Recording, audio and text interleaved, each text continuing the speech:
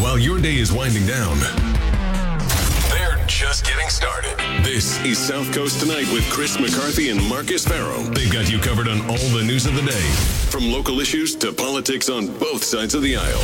This is the place where the movers and shakers come to be heard, to listen, and where they're held accountable. This is South Coast Tonight on WBSM.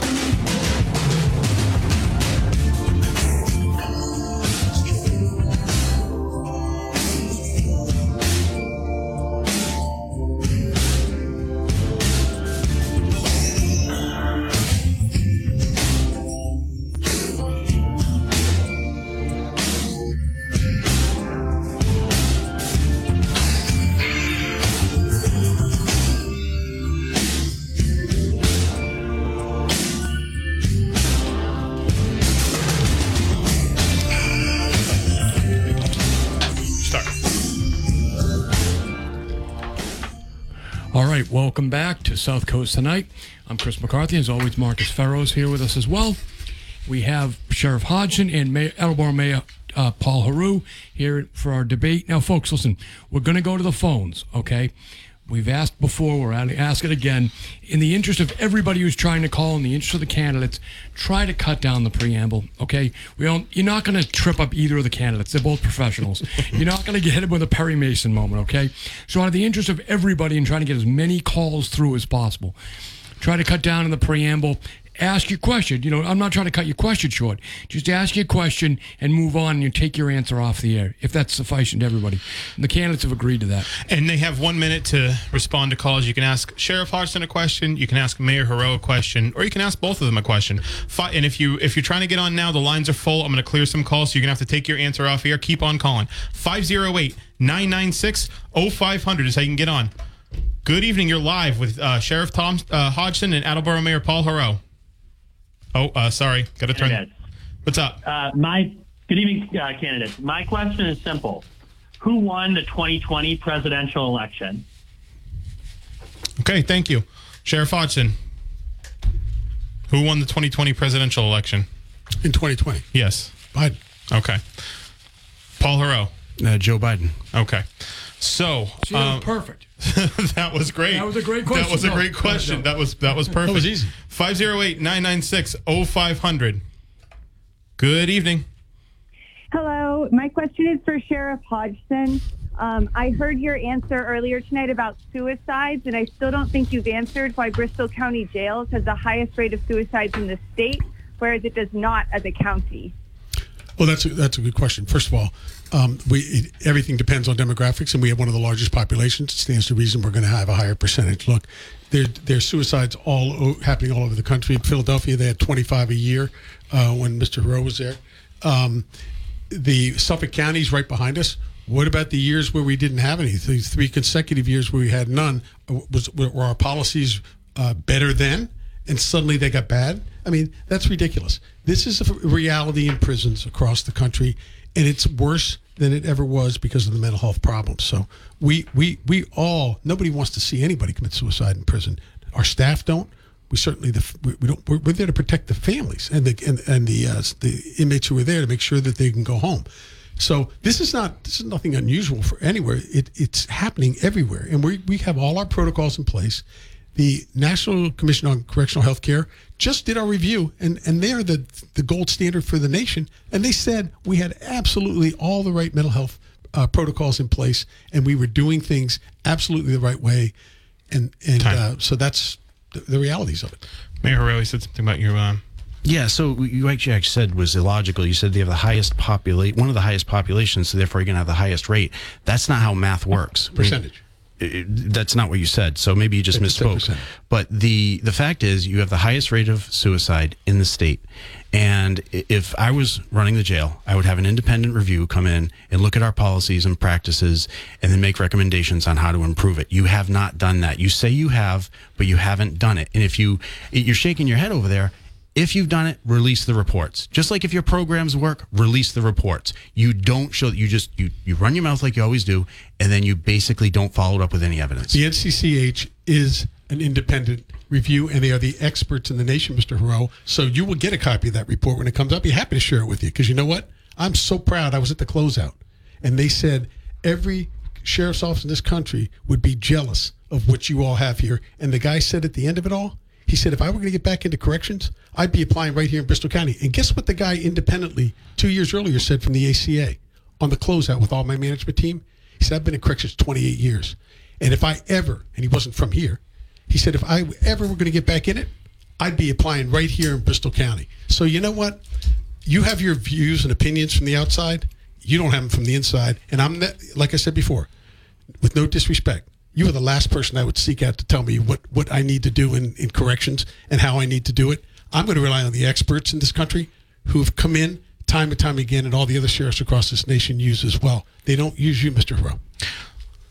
Mayor Heroux, and then we got to go back to the phones. I'm not suggesting they use me. I'm suggesting we get an independent review, that you're not actually, it's a pay-to-play scheme like you've been talking about. I mean, the U.S. Senate looked at with these organizations, the ACA in particular, and they found that it's a scam. If you pay, you get certified. It's that simple. It's not a good business model if they didn't do that. So the fact is, you have the highest rate of suicide in the state. Your job is the care and custody of the people under your, in jurisdiction, and they are dying. Okay, they are dying. These are people that have not been criminally sentenced. These are people who are awaiting trial. Your entire organization. I believe that they don't want to see these suicides. I believe that. I believe you don't want to see these suicides happening. I do believe that. But the fact is, you're not managing in a way that can and should improve the situation because you refuse to admit there's a problem. So your diplomas then aren't valid either, because those teachers got paid to give you. We got to go back to the. Diplomas, We're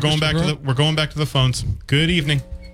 Good evening. Thank all four of you gentlemen. I'd like to say for the sheriff, the mayor keeps saying, simplifying the job as just care and custody, he repeats.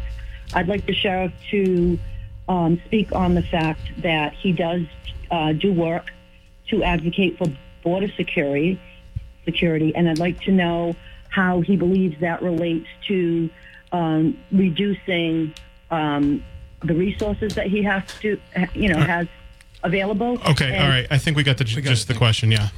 Is the question, how does it reduce resources? No, I think she said, how does it affect overall your job doing the resources, kind of the illegal immigrations? How much of your resources are you using towards immigration and how enforcement? Much resources do they use up in the county? When we had the 287G program, we had 4 people assigned that were trained down in Georgia, and actually, it's not about wasting resources, because by having these people otherwise out in the street, criminal illegal aliens wandering around, right, and not getting them off the street because they're being released instead of being held, then we're consequently costing the criminal justice system more problems. They're going to eventually get housed. They're going to have to go to immigration court, up to Boston, on and on and on. And not to mention the fact of the terrible tragedies that are going to happen for those families and the fallout that they will experience as a result of us not doing our job in working in partnership, much like we do with DEA, FBI, ATF, and all those task forces. Mayor Heroux. What I just heard was a dodge. He didn't answer the question. So the main job of the sheriff is care, custody, control, and rehabilitation. There's a lot that goes along with that, staffing issues and budgeting issues. And, the job of a sheriff, I understand, would be a very complex and, involved job. I do it as a mayor. I have 20 different departments under me.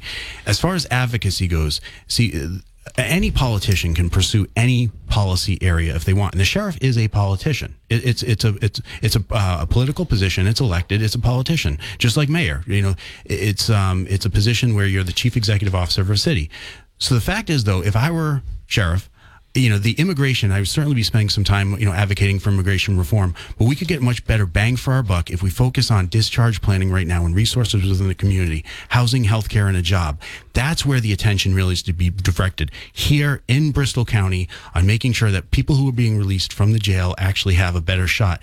That's not happening nearly enough. It's going down to the border. Well, actually, we do both.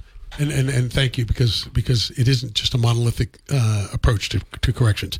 We do both of those things. We have housing. We work with Community Roar and other agencies for years to get people who don't have housing when they get out. We're now getting ready to announce, it'll probably be in the paper tomorrow, we're going to be the first in the nation to have a corrections recovery, reentry clinic. So when people leave, they're going to be given this thing. They can call. They can use the what do they call those things on the phone? You know, the GR code or whatever it's called. QR code. QR code. See, I'm not that good at these computer things. You're looking at the wrong guy, Sheriff. The QR code. So when they leave, they'll have a QR code, and if they have an issue, substance abuse, they need medications, prescriptions, whatever else, what will happen is, we're the first in the nation to have it, they will actually be able to, within 2 hours, have a doctor on phone with them and be able to get that prescription and have the assessment done. Mayor Heroux, and then we got to go back to the phones. You're talking about a QR code for people coming out of jail. That's if you have a phone. That's if you have a smartphone. You know, you need a smartphone or an iPad to be able to scan a QR code. I mean, how out of touch are you with your own population? How many people are leaving the jail and they don't actually have a phone? They haven't been able to pay their bills in a long time. I mean, and the fact that you're talking about that you're doing these things, where's the evidence you're doing them? Where are the reports? You haven't proven anything. You say these things, but I've talked to people at 11,000, actually going on 12,000 doors. I've talked to a lot of your staff and a lot of people that come into our facilities. They say these things are not happening. Well, I got about 500,000 that say they are. So you know what? You and I have different numbers, but that's okay. The QR code. Look, you kidding me, Mr. Rowe? You think these people when they get out of jail don't have cell phones? How many are you talking about? Do you know? Or are you just saying that? You don't have any clue, right? You have no clue. So this is what you do. You throw these things out like these people don't have a chance to utilize this program. You ought to be applauding this program for somebody that believes that reentry is important, that we're now going to be, an inmate leaves and he needs to get psychiatric services or psychiatric meds or whatever. He can get those by using a QR. Right. He had to borrow a phone to do it. We're going back. We're going back to the phones. 508-996-0500. Good evening. Hello. Good evening, gentlemen. I have a question for Mr. Heroux. You alluded to it earlier. If you had so much difficulty balancing the budget or on your campaign account and that OCPF has to intervene, how could you possibly balance an account of the Sheriff's Department for whatever it is, $30, $40, $50 million? Okay, that's a great question. It's a fair question too. I can appreciate that. So the my campaign finance report had some discrepancies in it that I could not account for because I had volunteers entering some data, as far as expenditures and deposits, and so somewhere along the line it went sideways. And so I actually went to OCPF and I said, I want to help. I want your help. So I can figure this out. Okay. And so we sorted it out and we figured it out, and that was the end of it.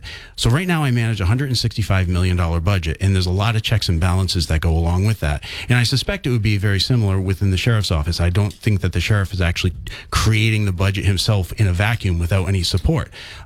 So there's, as mayor of Attleboro, I have a city auditor who reports to the city council. I have a budget director. We have a city treasurer who's elected. So there's a lot of checks and balances on these things, and it would be the same thing working in the sheriff's office. So as mayor, I never ever make a decision alone, and especially with something like budgeting or financing. But like I said, my own campaign finance report did go sideways, and I turned myself in. I said, hey, I can't figure this out. I need your help. And we worked through it together. So you're telling the caller, just so I understand you, so you're telling the caller that you had these people that were entering these entries for you, right? Are you saying those same people did the 17 occasions and 28 entries into your personal checking account? They did that? Wait a minute, Mr. Rowe. That they did that, and then you couldn't figure it out afterwards? Because when it was done, and it's noted in this report, that you were commingling funds, and at the time you were doing it over payments. It was at a time your personal checking account was at minimal numbers. Yeah, that's exactly right. So did they do it, or did you do that? No, when I deposit money into my campaign account, that's a campaign loan. You know how that is. We can do that. Yes, I do. We can do that, and then we can pay ourselves back. And that's exactly what I was doing. Now, did I pay myself back the correct amount? No, I didn't. And somewhere along the line, I noticed this was not correct, and so I went to OCPF because I wasn't doing it maliciously or intentionally. It was an honest mistake, and I do make mistakes, but I admit when I make mistakes, and that's why the sheriff's office under my administration will get better than under you. You don't admit when you make mistakes.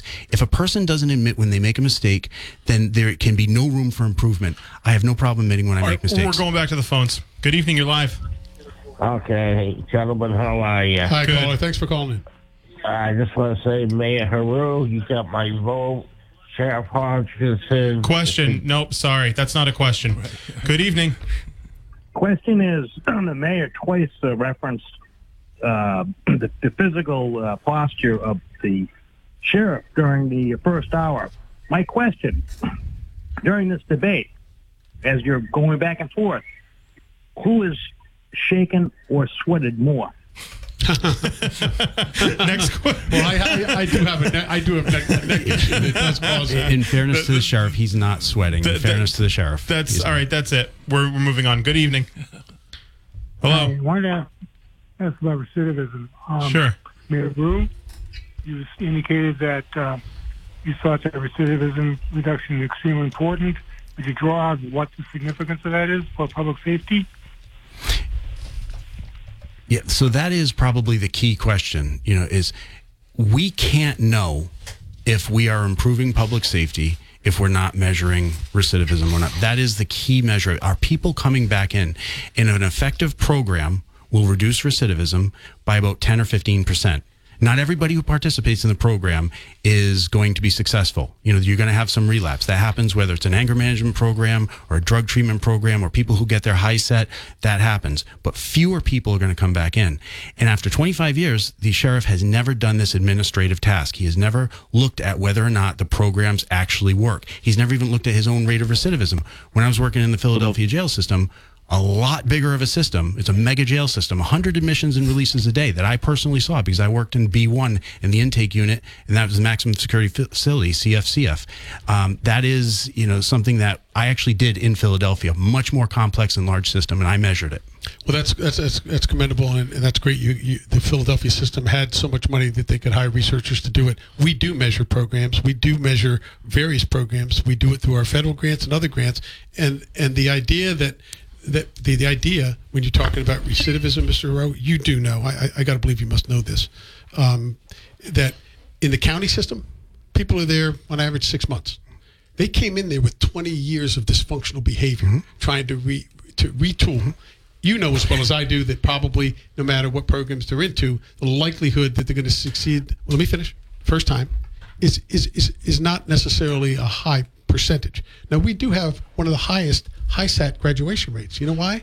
Because I took the TVs out of the cells, I took the weights away, and I said, we're going to focus, and I took the gymnasium, closed the gymnasium, and donated all those things to schools and other places, and said, I'm not going to set you up for failure because people didn't teach you about accountability and responsibility, and I'm going to channel you toward programs that are going to help you. And you know what? We've had great success. So to 30 seconds. Okay, so I'll give you each 30 seconds. You said that you have these outcomes. Where are they? Where's the evidence? Where's the data? Where's the reports? You don't produce any of that. You say it, but you don't actually do it.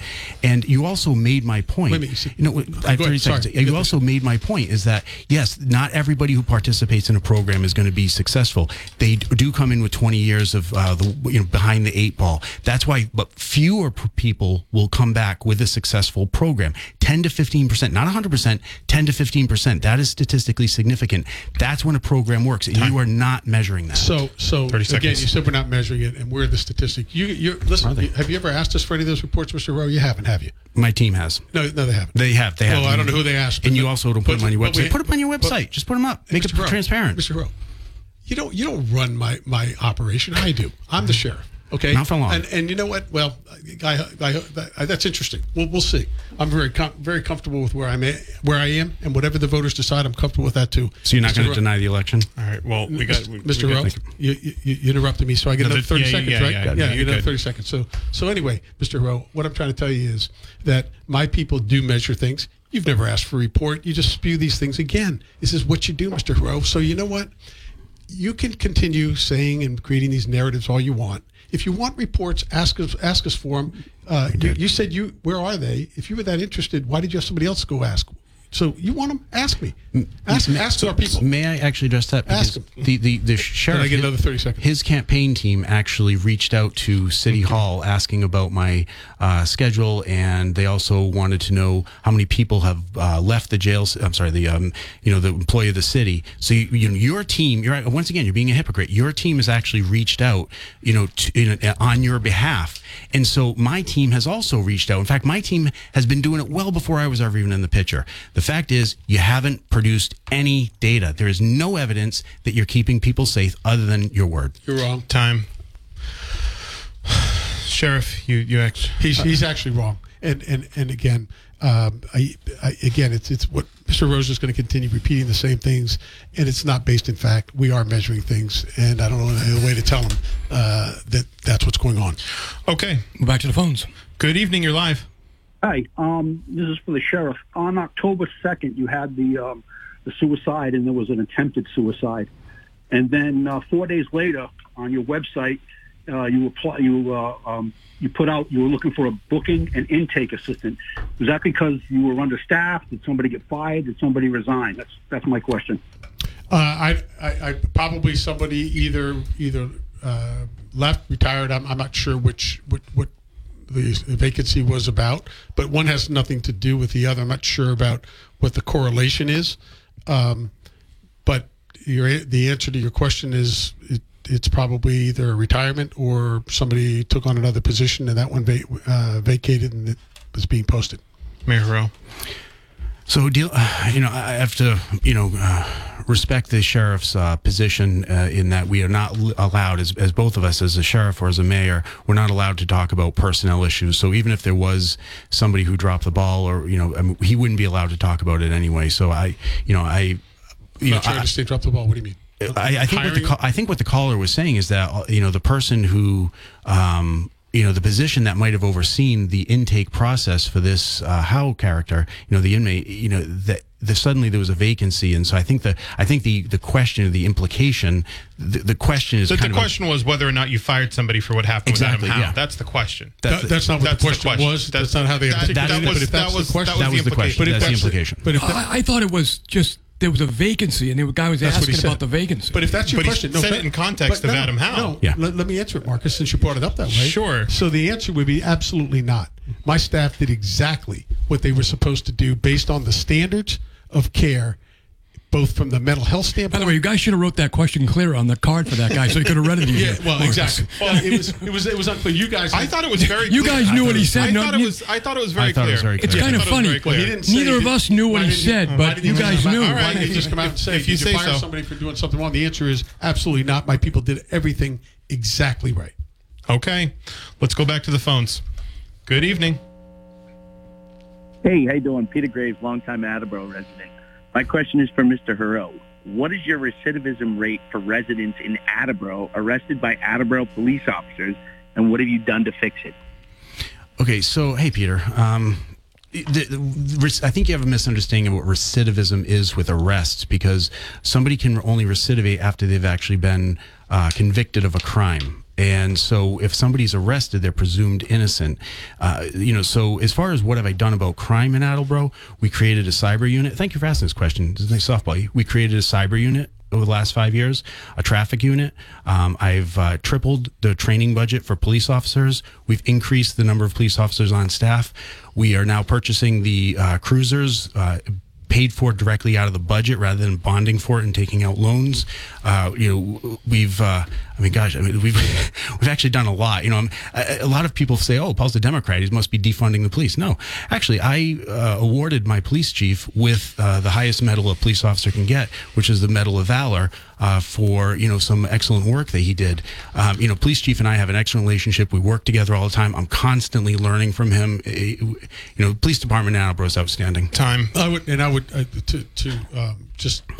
I want to commend the mayor for standing up for his department there. I think that's absolutely the right thing to do. Too many people are not, but kudos to you for giving them the money that they rightfully should get. They're in the same business I am, which is protecting the people of the community. They partner with us, and it's great that you're giving them more resources. We have to oftentimes lend our resources or even provide vehicles sometimes to other PDs. So that will be helpful. And it may even help us take some of our resources that now maybe Attleboro doesn't need and give to somebody else and help that community be safer as well. So thank you for standing up for the officers. Thank you for not making that political. Yeah. I appreciate that. No, really, sincerely. Yeah. So let's go back. Hello. Hey. You're live. This question is for Sheriff Hodgson. Yes. Mm-hmm. I'd like to know why over $300,000 was not returned to the Commonwealth, because it was, as Sheriff Hodgson said, in an account that they didn't look at and they didn't know about, and I find that is very hard to believe. Or is it? Okay, so you're asking where 300,000 was? Is that there's? Yeah, yeah, she's asking. That is the question, and why wasn't it picked up by the accounting staff? Well, first of all, let me start by saying that money was not state money. That money belonged at the sheriff's office. It wasn't supposed to be reimbursed or kept from the state at all. What happened was the ICE actually, we had an older account, and we switched the account to a different account, different bank, and they still had the other number. They had the new number, but they sent it to the old number. It was not okay, though, that it was in there longer than we expected. It was not spent. It just moved over to our new account, but it was definitely a accounting error on the part of our department. No question about it. The CFO didn't pick up on it. And when the auditor came in, said, hey, you got to move it from that account over to this account. But none of it was going to the state, wasn't being kept from the state. That was money that came to our department from ICE to be used for our department. Mayor Heroux. See, I'm actually not going to challenge that explanation because I try and be fair. All right. And, just like with my own accounting of my campaign, it was an honest mistake. Okay, and so you've turned around and said that I was doing something nefarious with my own campaign account. That's not the case. It was an honest mistake, and I actually believe that what you just said was probably an honest mistake. It was an economy, and it is what it is.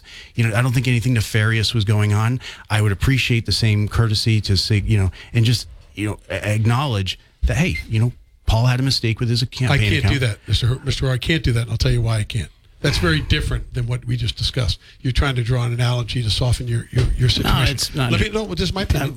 Maybe I'm wrong, Mr. Heroux, but I want to be fair too. But this was not something that was accidental.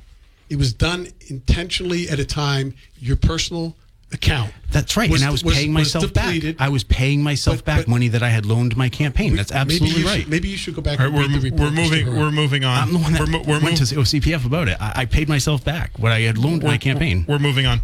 Good evening. You're live. Good evening, Mayor Heroux. The Sun Chronicle is a new newspaper that serves the Attleboro area, so most South Coast residents don't know what that paper writes about you.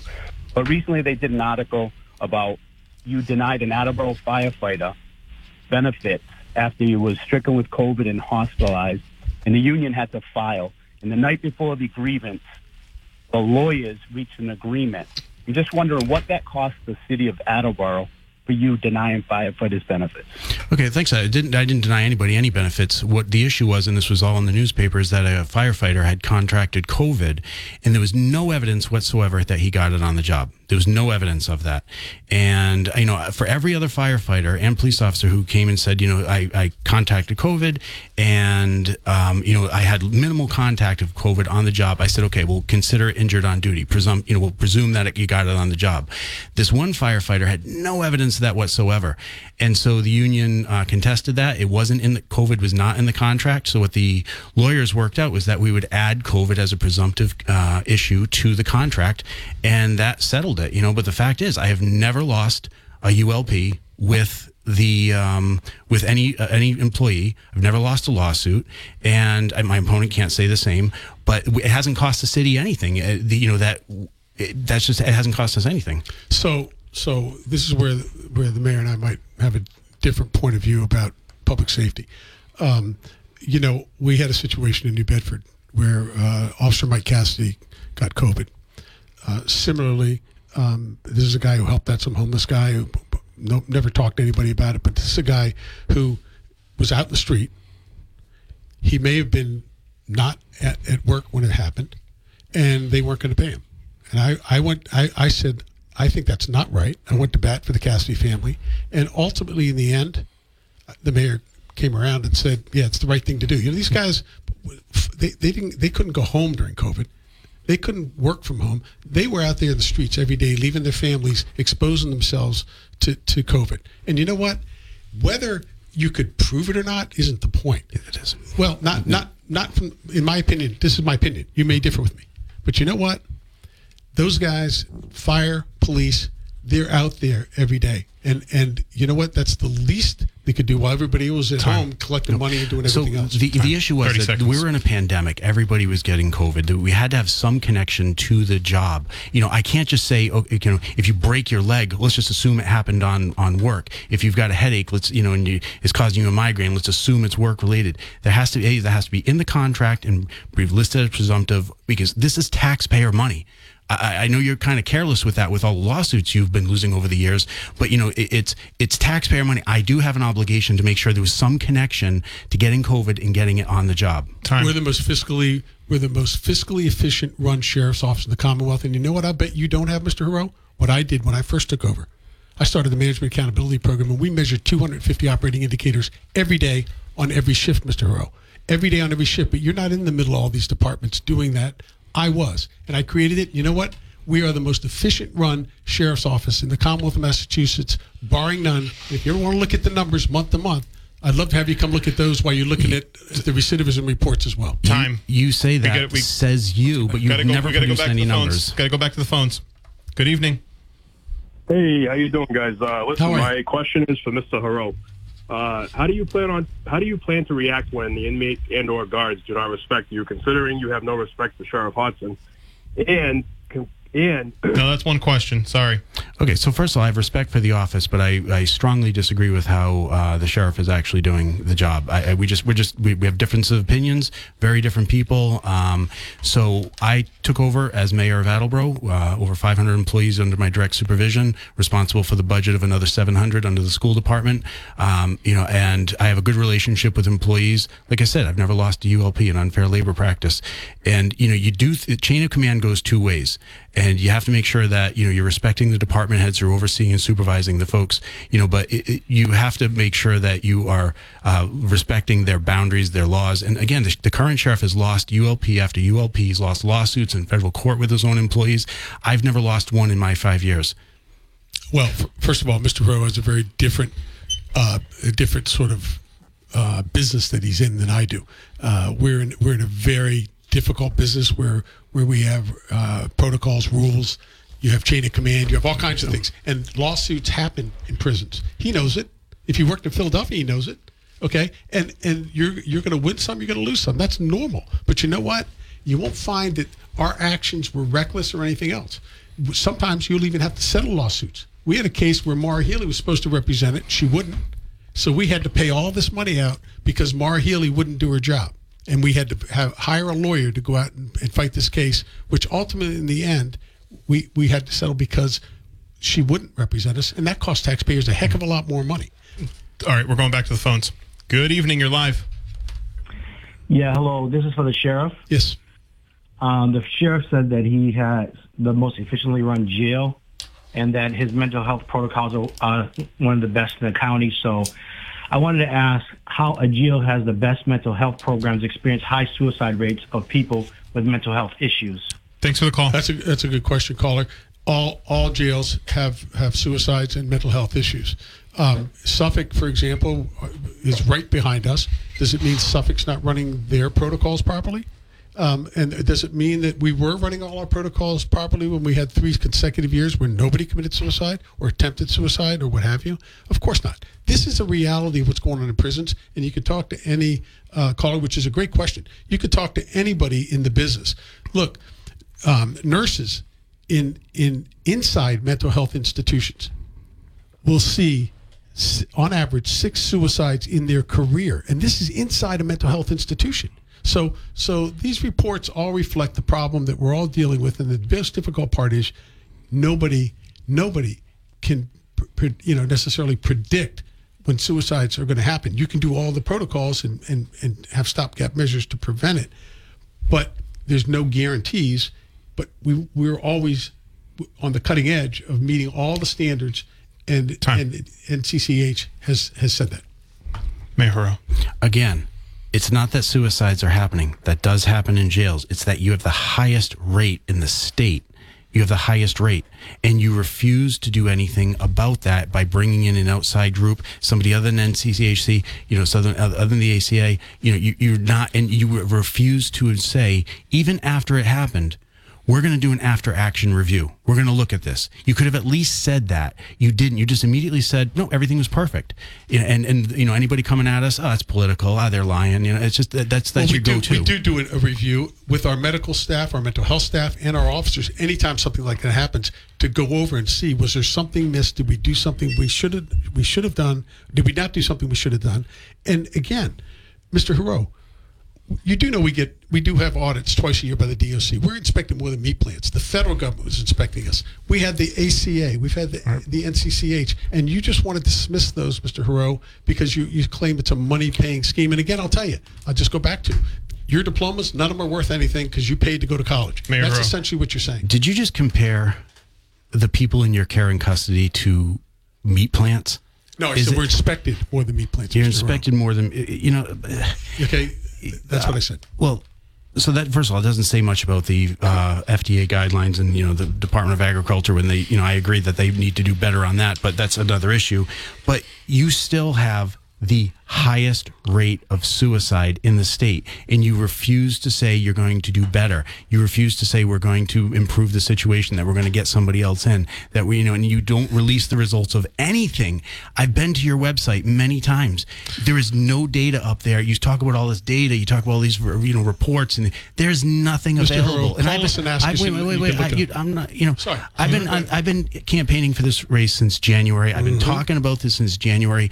If you had this stuff, you would have put it up on your website just to shut me up. You don't have this stuff. Mr. Heroux, I don't answer to you, and I won't answer to you. You know what? I answer to the people of this county. And I am a voter of the people of this county. Yes, you are. Then call me up and ask me what you want. But I'm not going to dance to your music, Mr. Heroux. I dance to the music of the people that I represent. You know what? They aren't yelling and screaming about this because they know we're running the professional operation, and my staff are amongst the best in the nation. And you can continue to try to demean them and say they're not. But you know what, Mr. Heroux? We've done independent reviews, and you continue to try to pretend it doesn't matter. So you know what, Mr. Heroux? You don't understand the business. And you know what? If you think you're the man because you didn't look at a report, and we should be abiding by what you think is right, versus these professional doctors and people from different parts of the country who are coming in and doing these things, you know, Mr. Heroux, you and I are clearly different about what really I'm just asking you to prove it. Just prove it. All right. We're going back to the phones, guys. Back to the phones. Good evening. You're live. Hi, Sheriff. I wanted to know, we often hear about the Latin Kings. She just called in, right? That was the same caller? Okay. Good evening. Good evening, gentlemen. Hi, how are you? Quick question for both candidates. Yes, sir. Do you believe the Biden administration has operational control of the United States southern border? Thank you.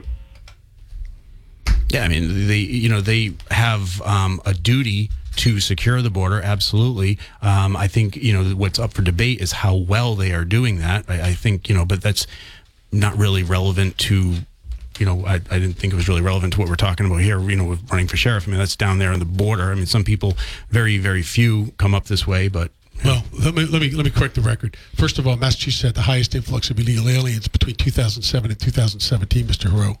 So, yes, it is relevant. And not only that, the fentanyl pouring into this country is coming right over the southern border. So, yes, it does matter. Actually, and the answer, no, I can tell you right now. Secretary Mayorkas has looked the American people in the eye and thought he was going to play us for fools, right? He's the same guy that shut us down up here because they didn't want ICE. They didn't want people being held. And you know what? He looked the American people in the eye and said the border's secure. Then the vice president had the audacity to do the same thing. We're not stupid. The people in my county are not stupid, Mr. Heroux. You know what? For you to say, well, that's up for debate. No, it isn't up for debate. Sitting there, you must not watch television because if you know what? You don't see those thousands pouring in. I deal with the Border Patrol. I deal with ICE. I have for years because you know what? I wanted to know from them what they're seeing with MS-13 pulling up here and going up to the northeast. Okay, so if I could just say he doesn't watch television, he told me. No, I don't. Actually. So maybe that's the problem. No, so, well, I mean, the programs you watch are One American Network and Newsmax, these right-wing fringe organizations. Have you ever seen me, been in my house and watched TV with me? I've seen pictures of you on TV on One American. Watching. Yeah. Okay, I haven't seen any on national television with you, but maybe there were. So when I went around the country with my dog, I was. So the... okay. What you said a moment ago about the drugs coming in, 90% of the drugs are coming through legal ports of entry. 90%. That's incorrect. The Cato Institute just did a report on that. Cato's a libertarian think tank. You're talking about the dark figure, okay? No, so you can't know what you don't Hey, guys, know. we're not talking about immigration anymore. We're not talking about this anymore. This part of immigration. I think you asked that, Marcus. Good evening. Hello. Hello. Hi. Hi. Yes, hi. I have a question for Sheriff Hodgson. Yes. Cool. Hi, Molly. He describes himself, Sheriff, you describe yourself with great pride as a law and order man. My question is, how do you justify your alignment with Donald Trump, who is one of the most completely lawless... All right, we got it. How do you... I think this is the same lady who wrote a letter and tried to prevent an award being given to me and went on about it, saying I was a racist and I was a white supremacist and all this other nonsense. Look, as far as President Trump goes, as I mentioned earlier, I don't care what president's down in Washington. If they're going to invite sheriffs to come down there and talk to them, and this is what President Trump did with us. He supported law enforcement across the country, and what he said, and what he did, which was what I've never seen a president do it the way he did. He wanted to sit at the table with us, who had our boots on the ground, that talk to our people every day, that know what the problems are in our neighborhoods, and he wanted to know directly from us. So when he created a policy, it was going to be guaranteed to come back and benefit the people that we represent, not go through some politician and have it watered down. That's why he brought us down there. And anybody that is concerned that I would go there and talk to a president, whether it's Obama or anybody else, when they're willing to do that, I'm not going to apologize for that, because I represent the people here. And if I think that they can make it safer, I'm going to do everything I can. I don't care who's in that office. So what Sheriff Hodgson just did was pivot. You know, it's a technique that politicians, like he is, use to avoid the question. The issue was your allegiance to Donald Trump. I have multiple pictures of you head to toe at campaign rallies wearing Donald Trump stuff. You wouldn't do that with Barack Obama or Joe Biden or anything. You are a hardcore Trump supporter, and Trump was the one who incited the January 6th insurrection. So what does all that? What all this have to do with us, the office of sheriff? If you want to go there, Mr. Heroux, which is really absurd. Let's talk about Mr. Pizzario, who's one of your biggest supporters, tied into the ACLU, who addressed the communist convention not too long ago, and the Marlene Pollocks of the world and the rest of them for Bristol County for Correctional Justice. Her husband, who was investigated at Buttonwood Park for handing out communist newspapers. Look, the people you're aligned with are all socialist people, okay? They're all people that believe that the criminals are the victims, and that the victims, the real victims, they're non-existent. And they have a record of this, okay? And they have a record of lying. They were the same people that were standing across women from my facility with a bullhorn, Marlene Pollock, saying, "Sheriff, tell everybody how you're taking the seizure medication away from the inmates and they're falling off their bunks." All right, we're moving. Seizures. Mayor Heroux. This is the nonsense that you guys were involved in. Mayor Heroux. Mayor Heroux, I'm going to give you a minute on that. Yeah, that's what they do. That's not what I do. Well, so. Well, your supporters, I mean, we could go down that road and talk about supporters. We're talking about who you support, not who supports us. I can't control who supports me, and you can't control who supports you, but it's your support, your undying allegiance to Donald Trump. He was the cause of the January 6th insurrection.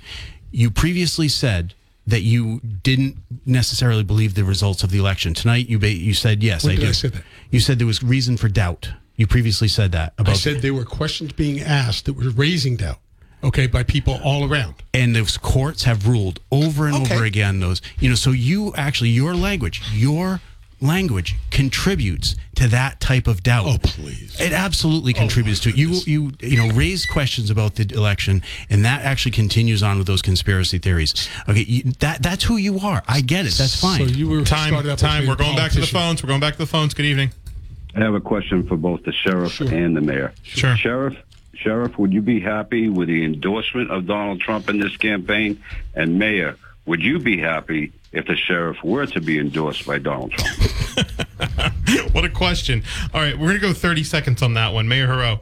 Endorsements don't win races. Hard work does. Okay. Sheriff Hodgson. He makes a good point. Would you? Okay. So would you be happy? So he makes a good point. Okay. All right. Good evening. You're live. Hey, good afternoon, gentlemen. Let's talk about something that really matters. Right now, it's tough, especially, I have to agree, running a jail and running a city is two different, completely different animals. what? It's hard to get COs and people to work in the jail. Okay, so what do you guys plan on doing about addressing secondary trauma? I want to start with Mayor Heroux. Could you, when you talk about secondary trauma, we want to make sure we're talking about the same thing, because I have several thoughts about what you mean by secondary trauma. And I see the sheriff has a puzzled look on his face. Think maybe for guards, for corrections officers? I don't know. All right, we'll move on. We got rid of them. Good evening, you're live. Yes, my question is for Mr. Heroux. You got a celebrity football star with tens of millions of dollars in your jail. It's a nationwide story, even international for a while. How do you prevent that suicide, sir? You seem to have all the answers. That was in state prison. You talking about Aaron Hernandez? I'm going to move on. He's asking the question: how do you prevent it? How do you prevent whether suicide? It was in our place or state? Oh, how did you prevent Aaron Hernandez? How would he prevent that? Okay, how would you prevent Aaron Hernandez killing himself? Well, you have to look at a lot of different variables about, who should be on suicide watch. Is it, a male first time in there? Is it a high profile crime? There's a lot of different variables that have to be considered. All this has to be described, in policy and procedure. Whether or not it's adequate right now is a concern. If the policy and procedure is adequate, why isn't it being followed? If it's being followed, so these are the questions that have not been publicly answered.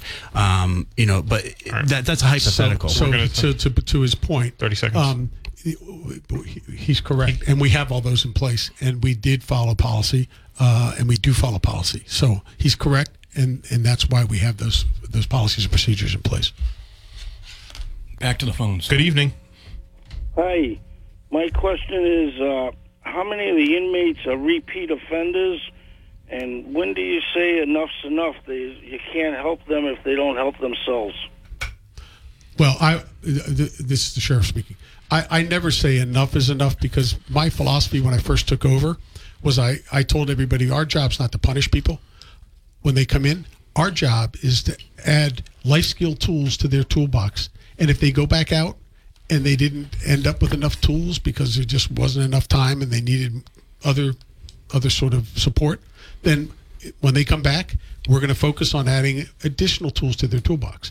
But the idea of making sure that people aren't coming there and thinking we're trying to punish them. Hey guys, I want to interrupt you for a second. Please don't take advantage of it. Both of you, please give out your website. For people who like you, want to hear about how to get involved with the campaign, both of you, please give out your website. SheriffHodgson.com would be mine, SheriffHodgson.com. PaulHeroux.org. Thanks, guys. So may I respond to that? Yeah, got 30 seconds. Then we got to. So you talk about life skills, but the research on life skills training as a program actually shows it doesn't reduce recidivism. Anger management, programs, cognitive behavioral relapse prevention, that does. Life skills actually doesn't. You should know that. Well, wait. It's my time. It's my time. So, and then you also said, that you're there for the treatment of people. But when you first started this job, you said if you don't like it here, don't come back. That's not conducive for treatment and rehabilitation with people who have mental illness or substance abuse issues. So you say one thing, but in practice you do another. You're taking it out of context, Mr. Heroux. That comment, and you didn't put it in context. Okay, somebody asked me a question about something. That's not my philosophy, and everybody in my place knows it. So, but the bottom line is, when I talk about life skills, that can do with substance abuse programming. We just got 2 vocational, about a year ago, I acquired 2 tractor trailer simulators, so these guys can get and girls can get CDL licenses before they leave. We have two welding simulators, and I hired the retired superintendent of Voc to advance our programs. We're on top of all this, Mr. Heroux. We're on top of it all. Mayor Heroux, 30 seconds, then we're going to closing statements. You say you are on top of that, but you provide no evidence whatsoever. There's just, you talk the talk, it's political spin. You say you're not a politician. You are the ultimate politician. You're so good at making people think that you're not a politician, but that's what a politician does.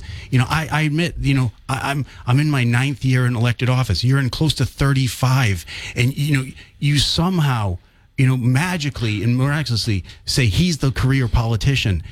You're projecting. So you're suggesting that... Hold on. We're going to closing statements. We only have a little limited time left. Sheriff Hodgson, your 2-minute closing statement. Well, first of all, again, thank you, Marcus. Thank you, Chris, for this opportunity. I think it's critically important for the people. I think tonight we've been able to clearly make clear that Mr. Heroux does not have the experience necessary to be the sheriff. He is somebody who has continued to say throughout this debate that, well, show me the reports. but he never looked for the reports. He never called for the reports. Well, we don't like respond to Mr. Heroux when he wants reports. You want something, call and ask Mr. Heroux. But what this really is in the end, this is about the future of this county, the safety and security of the people of Bristol County. And this is a law enforcement position, and it isn't something that is just focused on corrections. It's much bigger than that. And that's the problem. Not a problem, but that's the difference Mr. Heroux and I have. He doesn't understand the breadth of the authority of the sheriff. And why would anybody want to minimize the services that we're giving to seniors, kids, working with our fellow law enforcement officers in the agencies, building a stronger collaborative, sharing resources, saving money by doing that, sharing intelligence. That's what it's about. Mr. Heroux's never lived that world, and he doesn't know how to go about doing that. He's simply talking about studies and all these other things that he thinks when he gets in there, he's going to do this and this, but he's never really looked in. And when he doesn't have the answer because he didn't ask, he suddenly says, well, show me the report. Well, that doesn't make it not so. So I'm asking the people of this county to continue to give me the opportunity to serve them, to continue to strengthen the public safety in their neighborhoods for their families, and I would be blessed to have their vote. And I am grateful for the opportunities they've given me over these last 25 years to serve them. Mayor Heroux, 2 minutes. Thank you. To the voters of Bristol County, this has been quite an amazing year. I've met literally thousands of people, knocked on well over 10,000 doors, and I've heard from you. I've talked to you, and you are concerned. You believe it's time for change. And I worked in jail. I worked in prison. I worked with kids for 7 years. And I'm currently the mayor of a city with a budget that's about 2.5 times larger, with a lot of responsibility. Now, I am concerned about the direction of the jail. We have the highest rate of suicide. The incumbent sheriff, he basically says things are going well and he's keeping people safe. All I'm saying is prove it. He has not proven it. It's his word, that he's offering up, but that's not good enough. We, in a modern jail system, we actually have to prove what we're doing in modern government management. That's not a Democrat idea. That's not a Republican idea. That's just good government. We need to make sure that we're actually measuring our programs. And if they're not working, we need to reform them. The incumbent after 25 years has no idea what works and what doesn't work. We have to make sure that, we actually have a rate of recidivism. It can be done. I did it in less than 2 years when I was working in Philadelphia, a far larger and more complex system. It has never been done in 25 years here. We can and should be doing better. We have to really focus on setting people up for success, not basically just saying, if you don't like it, don't come back. The incumbent, he went on and on just trying to rip me apart and tear me down just now. But the fact is, he's the one that's in the newspaper about, controversy after controversy. I'm not. The city of Attleboro is going really well, and 66% of the people voted for me in November of last year because they have a lot of confidence in me that I am doing a good job. As your next sheriff, I will be a lot more transparent, a lot less controversial, save you a lot more money, and in doing so also keep you a lot safer, because we're going to actually make sure what we're doing is working, and not just say, I'm a tough guy, I'm going to be tough. We're going to actually prove it. All right, guys, thank you for coming in. I appreciate it. If you're on the line, stay on the line. Sorry we couldn't get to you during the candidate segment, but we're gonna do a post game, Chris and I. So call in to let us know who won, who didn't win. By the way, Marcus, they both just shook hands. They did. They're both gentlemen. They're gonna be friends. They're gonna be friends. They're gonna be friends. All right, we'll see you guys in the 9 o'clock hour. Stay tuned for post game.